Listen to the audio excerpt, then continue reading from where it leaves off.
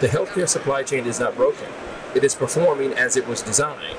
We're just trying to use it in a way it wasn't designed to be used. And I think that has caused both supply chain leaders and other healthcare administrators to really rethink and try to reimagine what should our supply chain operations look like. I'm Adam Polka, and this is the Great Supply Chain Podcast. I'll be talking to supply chain experts from around the world, experts who are tackling challenges in their corner of the industry. People are change makers that drive innovation. That's why this Supply Chain Podcast is about learning from those who lead by example. I hope that the conversations you hear will inspire you to drive change within your organization. Let's jump in. Welcome to another episode of the Great Supply Chain Podcast. I'm Adam Polka, and today we are going back on the road for a special on-location episode featuring the brilliant Dr. Randy Bradley. I remember when I first heard Randy doing what Randy does in a breakout session at ARM. He was talking about the value and, more importantly, the potential of data. Everyone in the room was hooked. He's truly a gifted storyteller. If you ever see him on the agenda of a conference that you're going to, try to work your schedule around him. It's worth it. Speaking of ARM, Texas is headed there, August 7 to 10 in Anaheim. And if you'd like to book a meeting with someone from our team, you can reach out to us on the events page at www.texas.com. But back to today's episode. Texas's VP of Advanced Technology and Industry, and good friend of this podcast, Guy Courtin, is with Randy to discuss some historically bad inventory management decisions in the healthcare supply chain, and how things like home health, data availability, and complex distribution networks are pushing us to make new, sometimes uncomfortable changes moving forward. So, without further ado, over to you, Guy. Thanks, Adam. And we are here for another episode of the Great Supply Chain Podcast. I'm here with Dr. Randy Bradley. Randy, how are you? Doing well, Guy. How are you? I'm doing really good. And even better now that I get to see you face to face for the first time in like 2 years. 2 years, right. I mean, good Lord. Randy, first, for our audience, who are you? What do you do? A little bit about UTK, and then let's get into the content today. So, Randy. Yeah. So Guy, I'm an associate professor at the University of Tennessee in Information Systems and Supply Chain Management. We're one of the top 5 programs in the country when it comes to supply chain, and my area of expertise happens to be mostly in the healthcare vertical. I had a question for you, Randy, side note. Okay. If UTK and Auburn had met in the tournament, who would you have been pulling for? There is no doubt. My office is painted orange and blue. Not orange and white. Not orange and white. Does Mary ever talk to you about that? They didn't realize it until it was done. I was going with a blue office, and then I said, I need an accent. They said, well, what color? I said, orange. But no one questions orange. Of course. When they saw the finished product, they then realized. They started wondering. Yes, exactly. They had a Manchurian candidate. That's what happened. That's right. All right. Anyways, for those who don't know, Randy's an Auburn graduate, so obviously we know what orange he breeds. So, Randy, talking about healthcare, obviously from a healthcare perspective, we're coming out, hopefully, out of 2 years where healthcare, medical, everything has been top of mind for everybody, obviously with the pandemic. When you look at what's happened in healthcare, what has the pandemic done in terms of shining a light on positives and negatives in the supply chain? Let's just level set with that. Okay. What have you seen for the past, like today, what have you seen? What are the big trends you've seen that the COVID outbreak has really caused? I think one thing from a positive standpoint, the personnel. We know that people who typically go into healthcare in these roles, they're not necessarily going for the money because they could definitely make more if they were out in the private sector doing other things.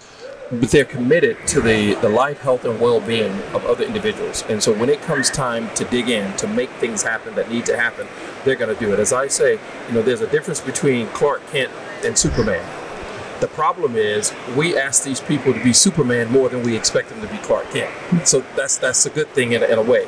The other side is we realize that healthcare thought globally, but they really didn't think globally. Right? They knew there was this thing about a global supply chain. They just never realized that they could be affected by it. And so with that long, lean, brittle supply chain, it was extremely fragile. And so one of the things I've consistently said, the healthcare supply chain is not broken. It is performing as it was designed. We're just trying to use it in a way it wasn't designed to be used. And I think that has caused both supply chain leaders and other healthcare administrators to really rethink and try to reimagine what should our supply chain operations look like. So that's interesting, and it's a thread that I've seen as well in other industries. So I want to get your take on this. Is it a lot of lip service that we're going to rethink how we measure and look at supply chains? Are people actually taking action, or are we still sort of hamstrung by our friends in finance who say, hey, this working capital, I'm going to shrink it down to as little as possible. I'm going to deliver your inventory just in time because I don't want it on my books.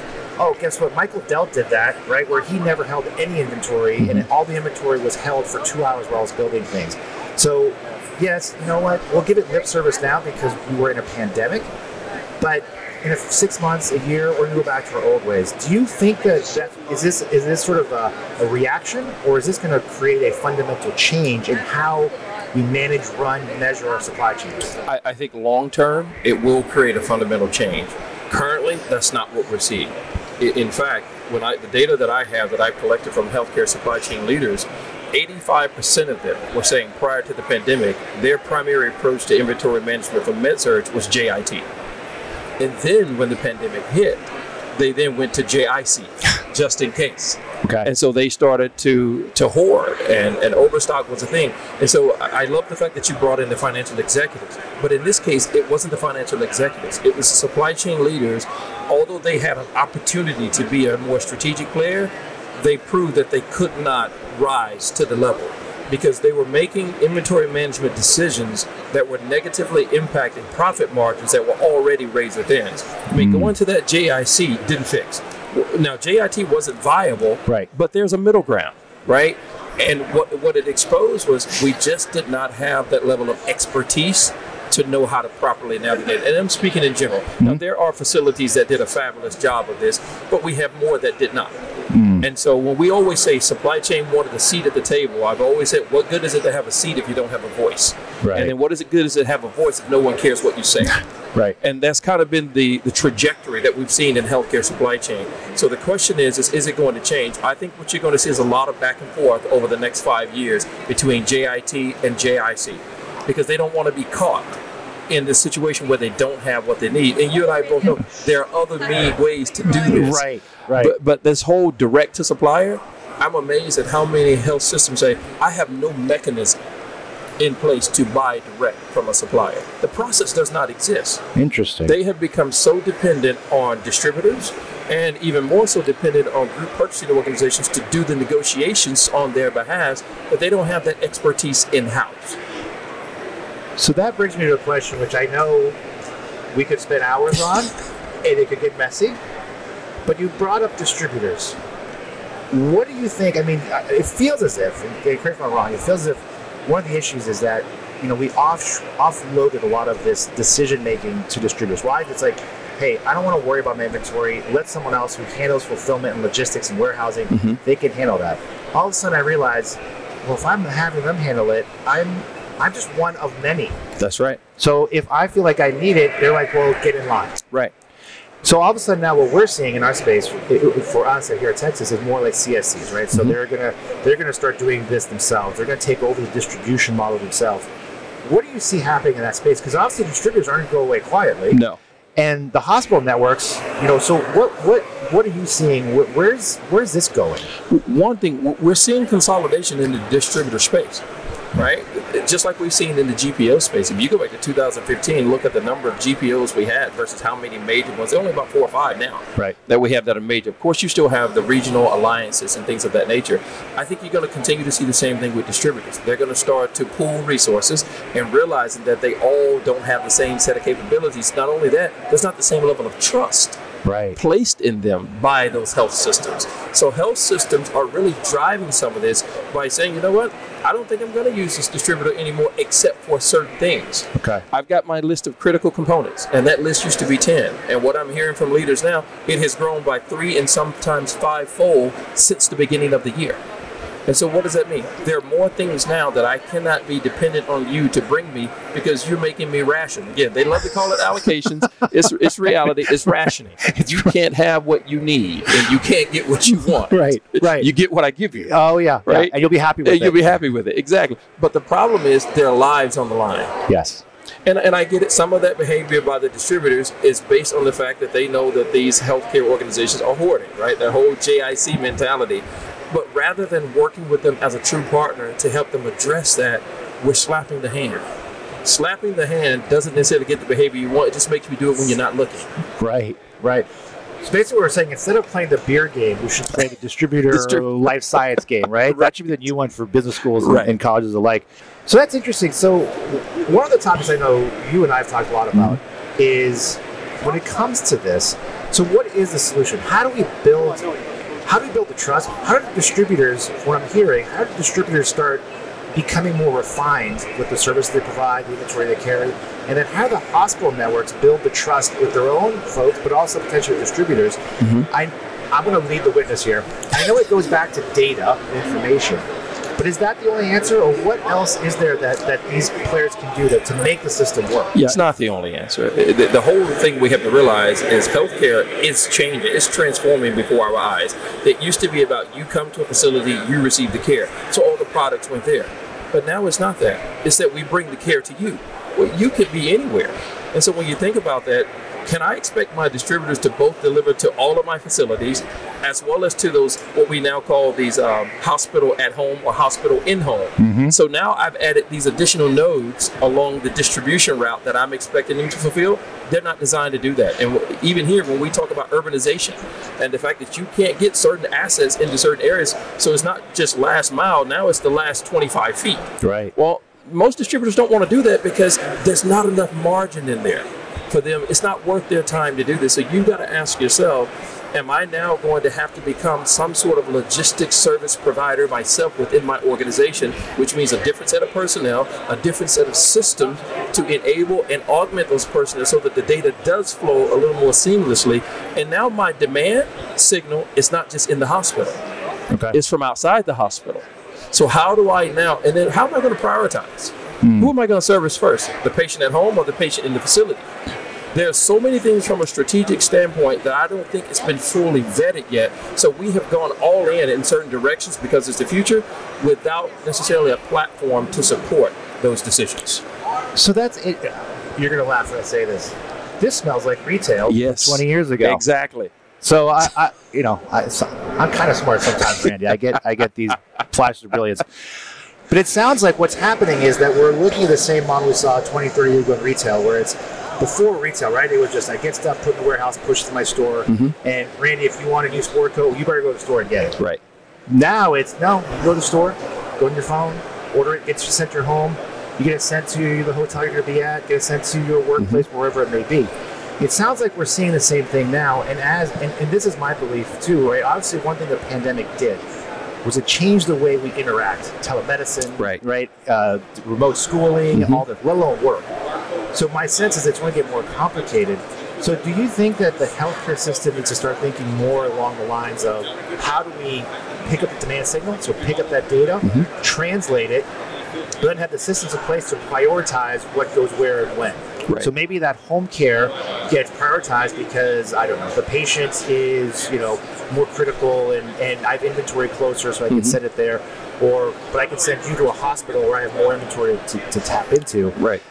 Do you think that part of, and this is, I'm going to go more into retail too, part of that experience, which we're not going to call the fulfillment side, that the hospitals themselves will want to take more control of, and now that the distributors hold that, well, where do you see that sort of evolving? I think some hospitals are going to have to do that. I think a lot of it really just depends on where you sit and what your current infrastructure looks like. If you're the very large health systems, you probably could very well go with a consolidated service center model and be fine.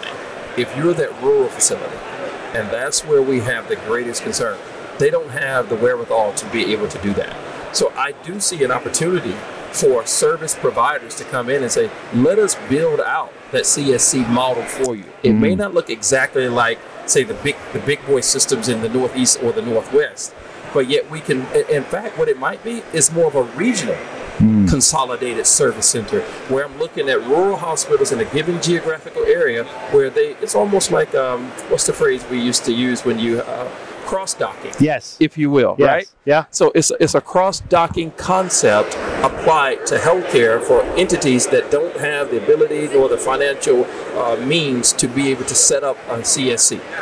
So it's almost going to be the distributors will become almost like we see in the 3PL world. That's right. Right?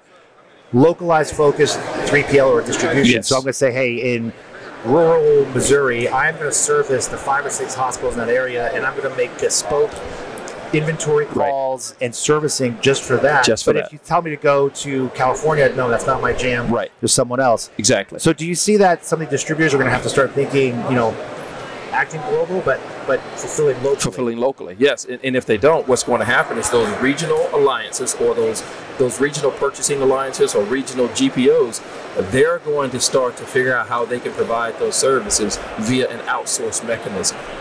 And so we do know that there are some distributors who have tie-in to regional GPOs, but I think you're probably going to see that intensify. In fact, you have enough regional GPOs in most areas of the country to actually be able to act on this. Okay. So the as I say, the pieces are there. It's just that we haven't put the puzzle together yet. So why haven't we? I mean, I love retail, as you know. But what I hate about retail, I'm leading the witness, is I remember this goes back to 1998 when I was at Forrester talking to retailers, and they're like, this e-commerce thing, why should we do it? We've been doing this for 30 years the same way. I'm not going to change. Mm-hmm. Now look what happens. Right. Is that sort of the same mentality? I mean, I know as humans we don't like change, but why, if the systems or the pieces are in place and the need is obviously in place, why hasn't it happened? Or why is it happening too slowly? If you look at healthcare now, difference. The vast majority, 85% to 90% of your hospitals are not for profit.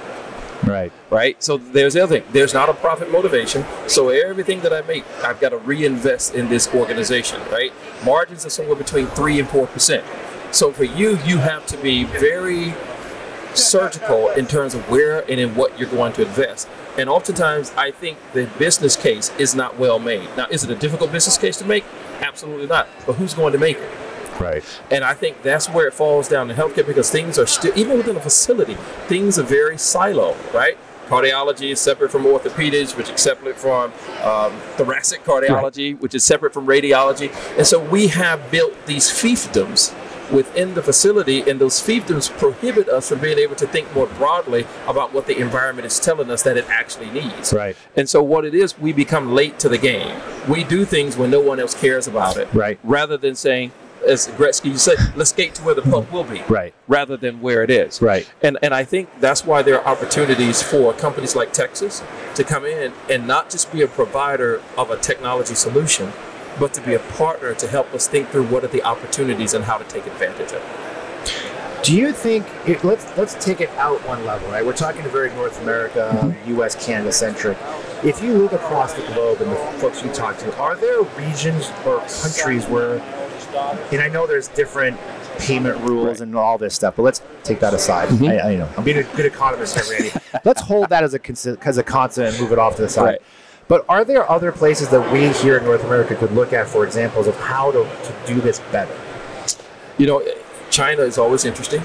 And I say that because having spent quite a bit of time there working with their healthcare leaders, you begin to realize they're looking at our models, particularly the GPO and the distribution model, and they're saying what's right with it, what's wrong with it, and where's the opportunity.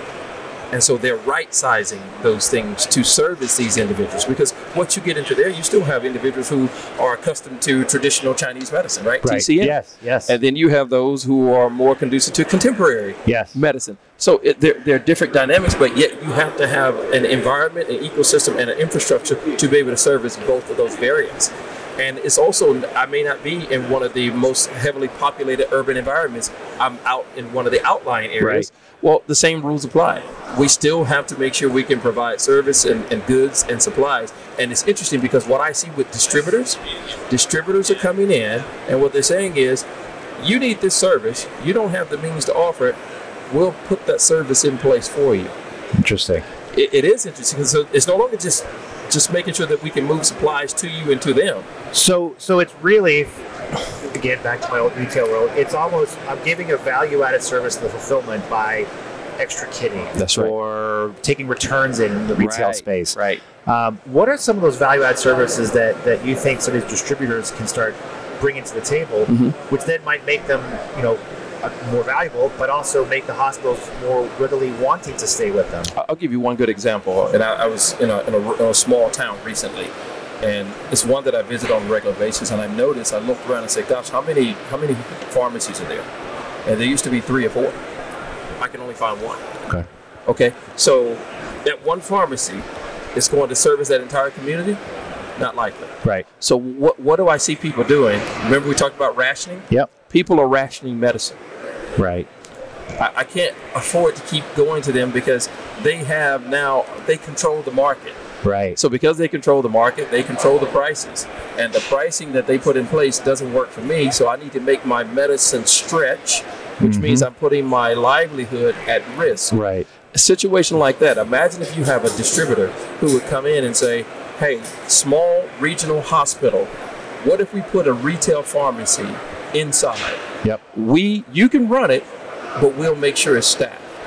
Right. I've seen that in China. So VMI basically. Yeah. But it's a little different because the distributor is actually paying for the pharmacy. Right. They're not renting space to be able to push drugs. They're giving you the ability to better serve your clientele. Right. Even though we can't use clientele in healthcare. Right. Go figure. There's no clienteling. No. There's no. Yeah. No, let's not get into that because that's a whole sticky wicket. But let's take this to the next level too. And obviously we're seeing a lot of automation. And when you start talking about this rural situation, I think back to, I remember I use this case all the time, talking about drone delivery. And I remember DHL talking to me about this ages ago, where they're using drones in the Baltic to deliver mail to these isolated islands. Right. And now what they're also saying, the positive is, hey, I can get my prescription whenever I need it now. I don't have to wait when the boat shows up. Is there an opportunity here where we're looking at these kind of advanced fulfillment technologies to, as you said, well, there's only one pharmacy here, but if I have a drone or if I have some kind of automated delivery system, it doesn't matter if I have one pharmacy. I'll order my stuff from local distributor X, and they'll just send a drone, every 3 weeks and drop off my pills in my backyard.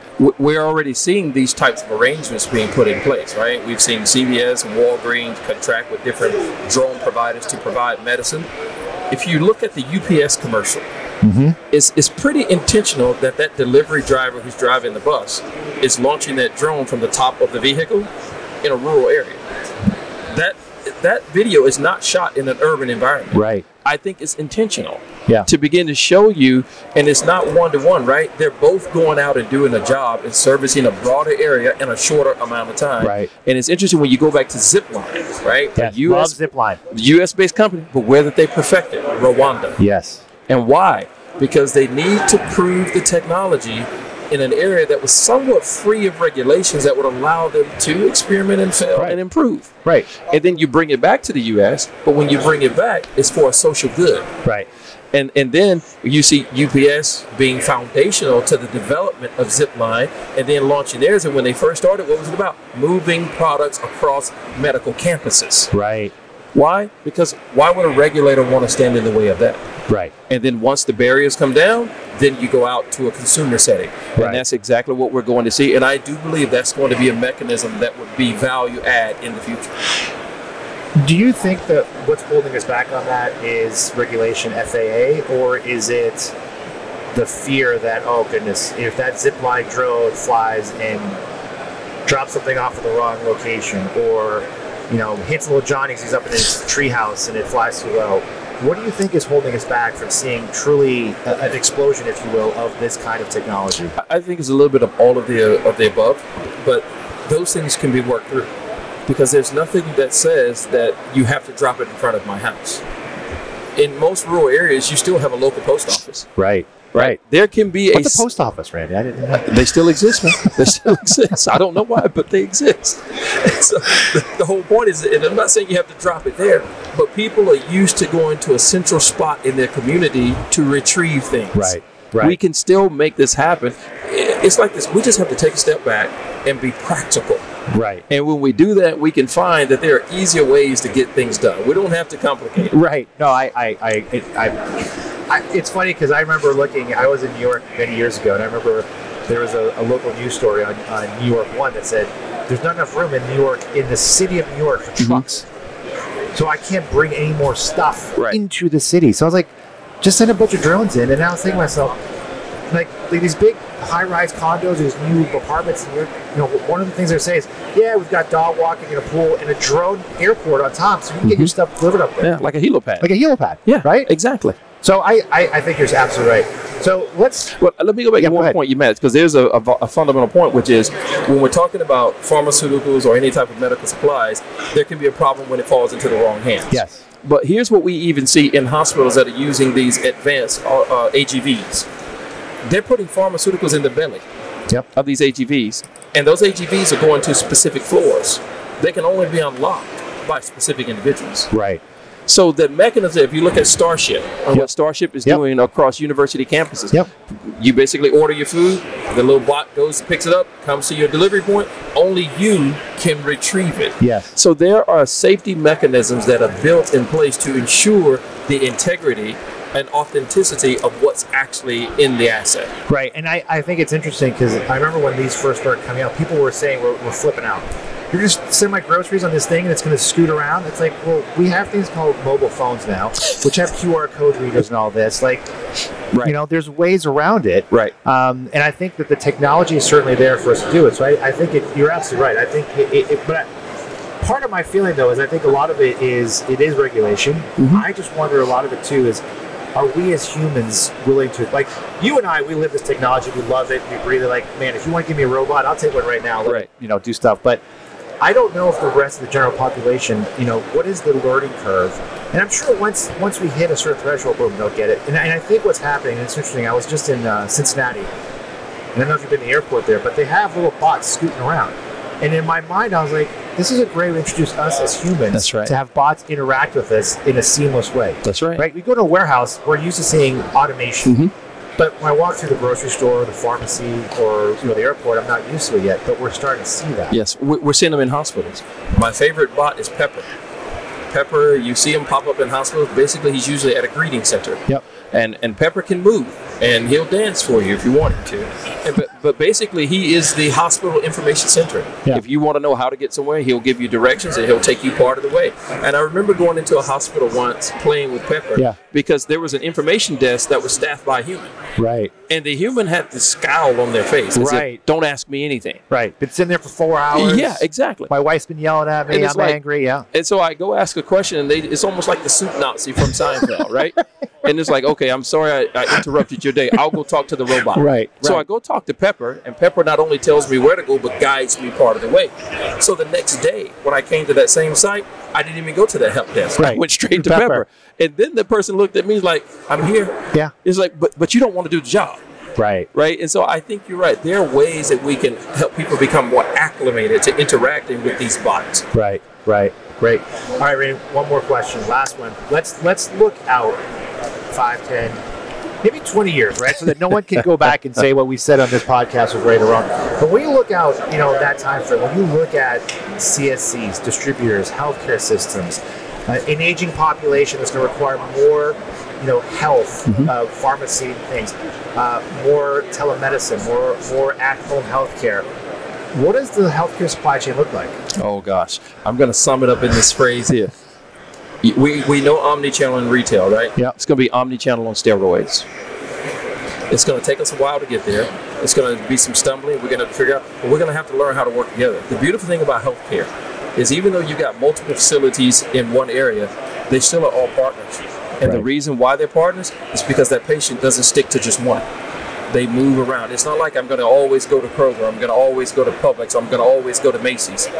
I'm going to primarily stay within a vicinity of a set of healthcare facilities that may or may not be connected or in alliance with one another. Right. But they're going to be forced to. Right. Because the asset, if you will, is going to continuously run in that loop. And they're going to want the information to move with them as they go. When I come to you, I want you to know where else I've been, what else I've done, what else has been provided, and where my gaps in care are. Right. Gaps in care, gaps in supplies. That's omnichannel on steroids. And right now, healthcare cannot do that because I don't even think we've even thought about that. But if we follow the trends in retail, we can say, let's not fall down like retail did when that hit. Let's learn from them. Right. I know I said last question, but I'll ask you one more quick. Because what you just said made me think of this. What do you think about the fact of, we said like medicine's regionalized, but then like I was hearing stories during the pandemic, like people taking trips to like southern Florida. Why? Because there was so much vaccine available. The Floridians weren't taking it. I'm not going to get into that, but so people were coming in for tourists like, hey, I'll get my shot. You guys don't want it? I'll take it. So Florida was showing, hey, we have 100% vaccination usage, but 80% of these people from outside outside the state, outside the country. Then we're seeing, like, I remember going to Dubai, where Dubai is pushing, they're recruiting all these top doctors and they're building beautiful medical facilities. And now they're saying, hey, come to Dubai to get your knee replaced. What is that? Because now it's not just this regional. It's medical tourism. It's global. Yeah, it's global. Yeah. How are you going to share the information? How are you going to make sure that the gaps of the product is taken care of on a global scale? I mean, how are we going to? I mean, is this going to be an opportunity, or is this going to be potentially a danger, if you will, if this sort of becomes interwoven with what we see as our traditional medical health system? It becomes a danger if we try to control it. If we try to restrict it, if we allow people the freedom to move, to get the care they want wherever they want, then all we need to be able to do is to have it documented. And so whether it's requiring the facility to push this to a common registry, we see that in orthopedics right now. So it's not uncommon or foreign to us. But then there's also, we've seen where Google has been playing in this space. I think Microsoft played in this space, where you're giving people the ability to have their own electronic personal health records that they then update, they modify, they control. Apple has started to play in this ecosystem. So basically, the whole thing we talked about is, do I need my medical records on a chip? No, I just keep it in the cloud.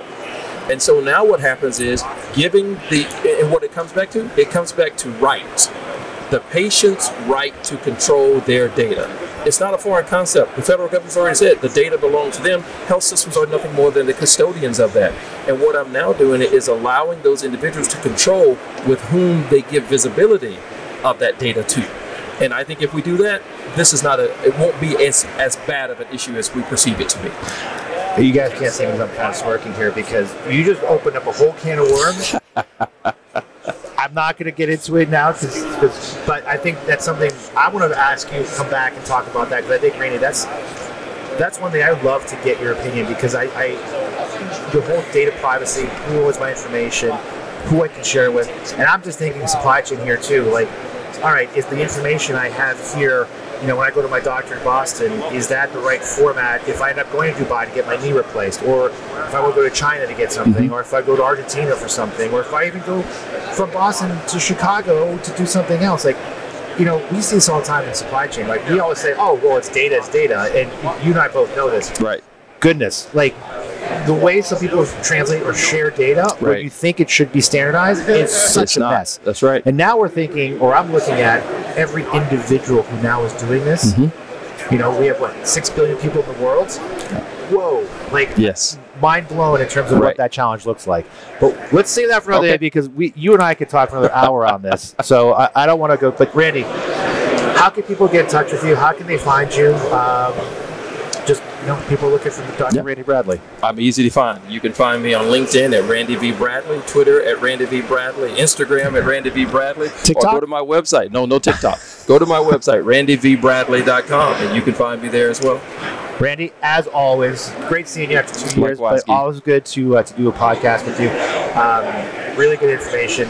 So everybody, again, Randy gave you his information. Thank you so much for listening to the Great Supply Chain Podcast. And with that, we will see you soon. Guy and Randy, that was amazing. Great conversation. Thank you so much for joining us on location to share your insights and to help all of us, both on the vendor side and the provider side, to help us appreciate the road we have ahead and to be more intentional in our supply chain decisions.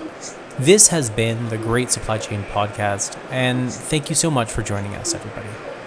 Well, that's it for this episode, folks. I hope our guests sparked some new ideas and inspired you to push the boundaries of supply chain. New podcasts will be published on the first of every month. In the meantime, please reach out with your thoughts or questions, or even an idea for a future episode. You can email us at texaspodcast@texas.com. Make sure to subscribe to the podcast so you get notified as soon as a new episode goes live. And please share it with a colleague and leave a review. Until then, this has been the Great Supply Chain Podcast. I'm Adam Polka, and thank you for tuning in.